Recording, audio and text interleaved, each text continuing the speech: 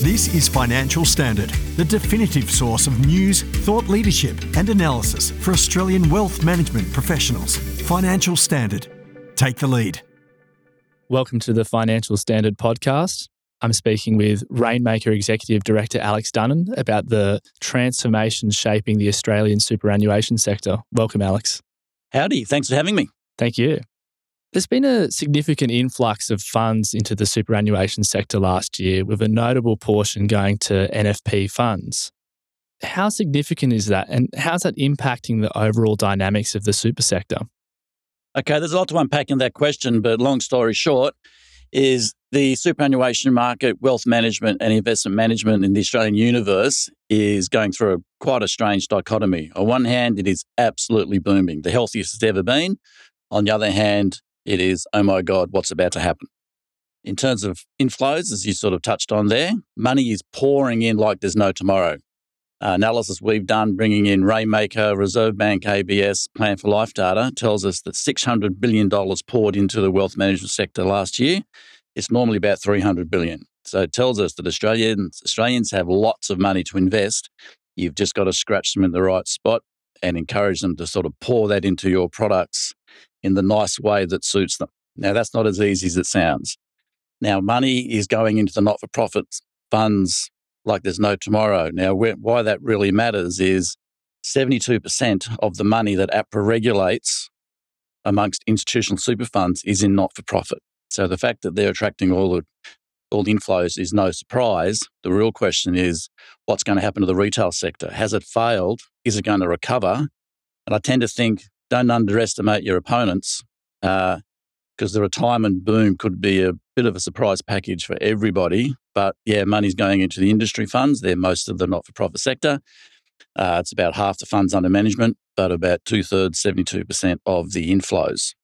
So yeah, it's almost game over, I would say.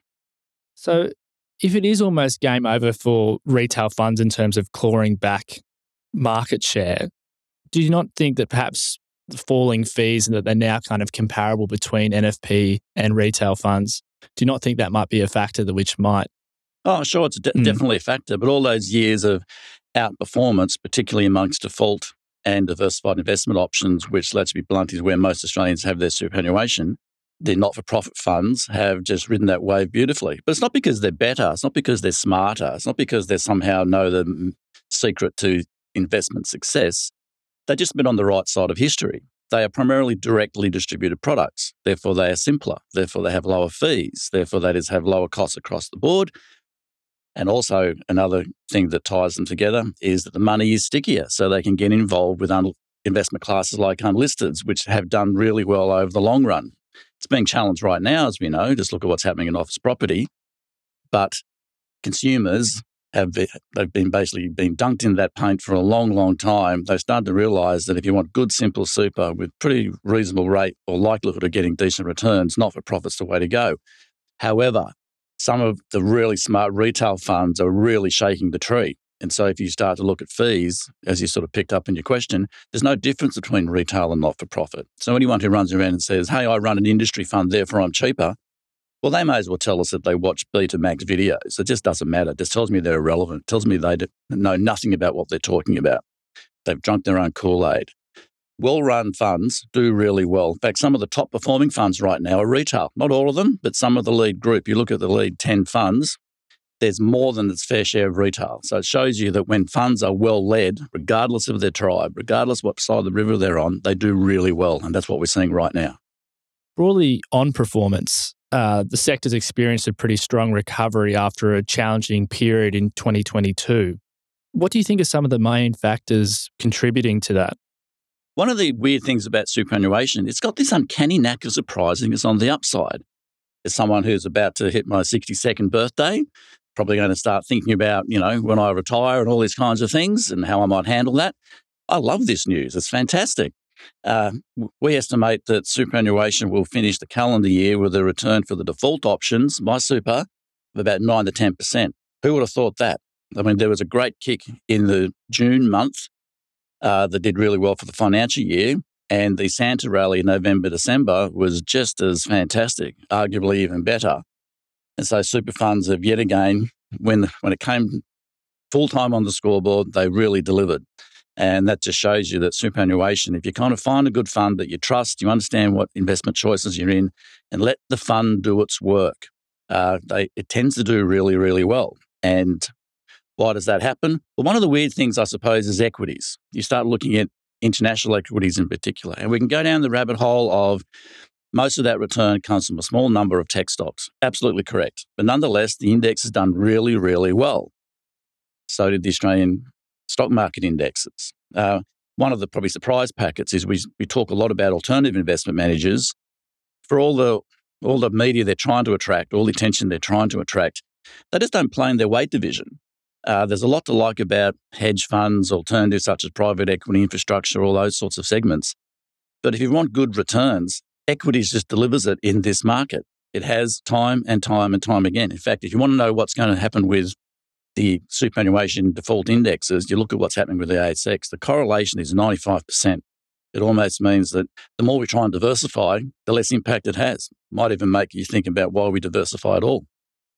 Another key point going into 2024 is that the system is increasingly focused on retirement, and that's driven by a lot of regulatory influence and demographic shifts as well.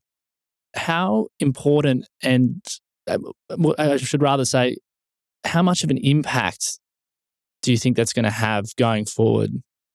The superannuation system was built for retirees. We've now crossed the Rubicon. We've now realised it is a retirement system. Back in 2022, or from 2022 numbers, we estimated that 40% of all the dollars in superannuation was already owned by retirees.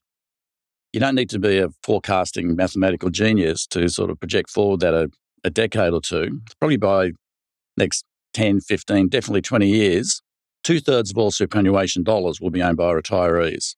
And that's no surprise. When you get older, you tend to have more money. When you're young, you don't have much money. And that's what we're seeing in the system. It's just a natural progression. It's not really happening because of new regulation.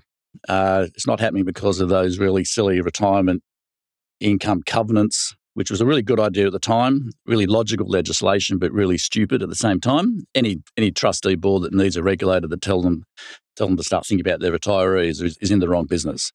It's just a natural progression.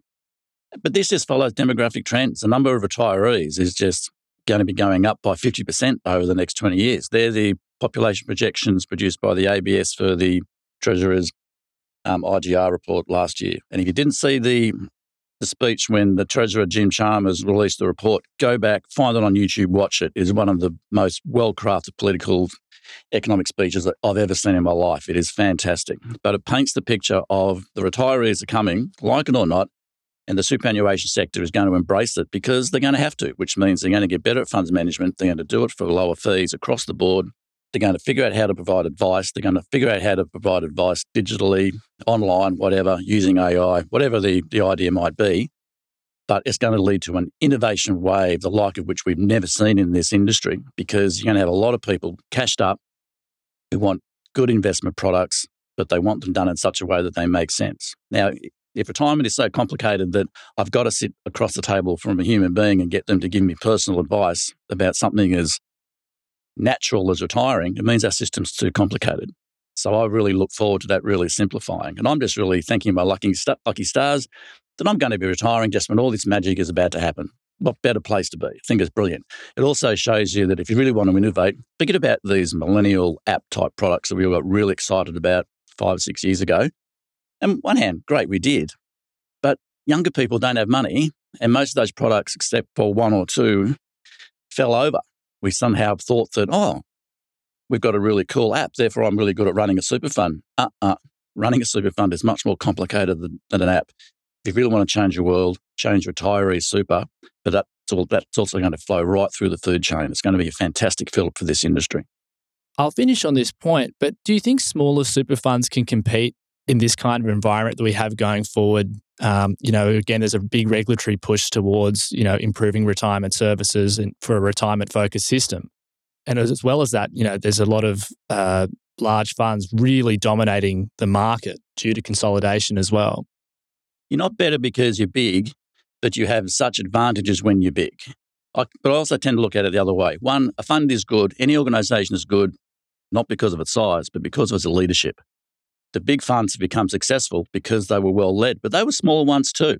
But if you're a small fund now, that doesn't mean you've got no future, but man, you've got one hell of a job. How do you convince new employers, prospective new members to come to you rather than Australian Super, Uni Super, or Ware Super, Post Plus? But if you start looking at the concentration metrics, it's almost like this argument becomes self-fulfilling. Again, looking at the APRA figures, you start looking or trying to take into account the mergers that have been announced, that have been set up, that are in the pipeline that we know. You throw a blanket over the biggest 5 funds in the country, you get 50% of the funds under management that APRA regulates. You throw a blanket over the biggest 10, you get 75%. You throw a blanket over the biggest 20, you get 95%. We're only 1 or 2 mergers away from the biggest 20 funds controlling almost everything. But even within that, if you haven't got about, say, $20, $30 billion, I mean, that's a massive amount of money, but you're actually quite small. And if you're not in that league of power hitters with multiple tens of billions of dollars, as huge as that amount of money is, as huge as that threshold is, you're actually quite small. You just don't have the scale advantages. So I think you can be, obviously, if you're well-led, you're small, you're innovative, you can do amazing things, but history is not on your side. Is there any kind of final takeaway points that you would have for listeners? Superannuation is about to go through its most exciting, most innovative period ever, just at the right time when all the retirees are coming through. That's going to deliver fantastic benefits for everybody. But the big warning is don't drink the Kool-Aid. Superannuation is not good because it's superannuation. It's good because it's of good government policy, well executed with an efficient industry. Sometimes I think the superannuation industry tends to think it's almost like an alternative government. Tries to come along and say, this is what we want, this is what we don't want. And this bizarre idea that we're going to change the performance test to suit ESG investment is absolute lunacy. We can't allow those kinds of things to happen. But superannuation is part of the economic infrastructure. It's really playing way above its weight in the economy. It's doing amazing things, but it's got to keep delivering. It's got to keep justifying its value because it's a competitive policy landscape now. Superannuation was created by the stroke of a pen. It can be uncreated by the stroke of a different pen. Fantastic. Thanks so much for your time, Alex. Thanks for having me. Thanks for listening to this Financial Standard podcast. For more information, visit financialstandard.com.au. Please keep in mind that the information discussed in this podcast is general in nature and does not consider personal circumstances. Reliance should not be placed on any content without further independent financial research and advice.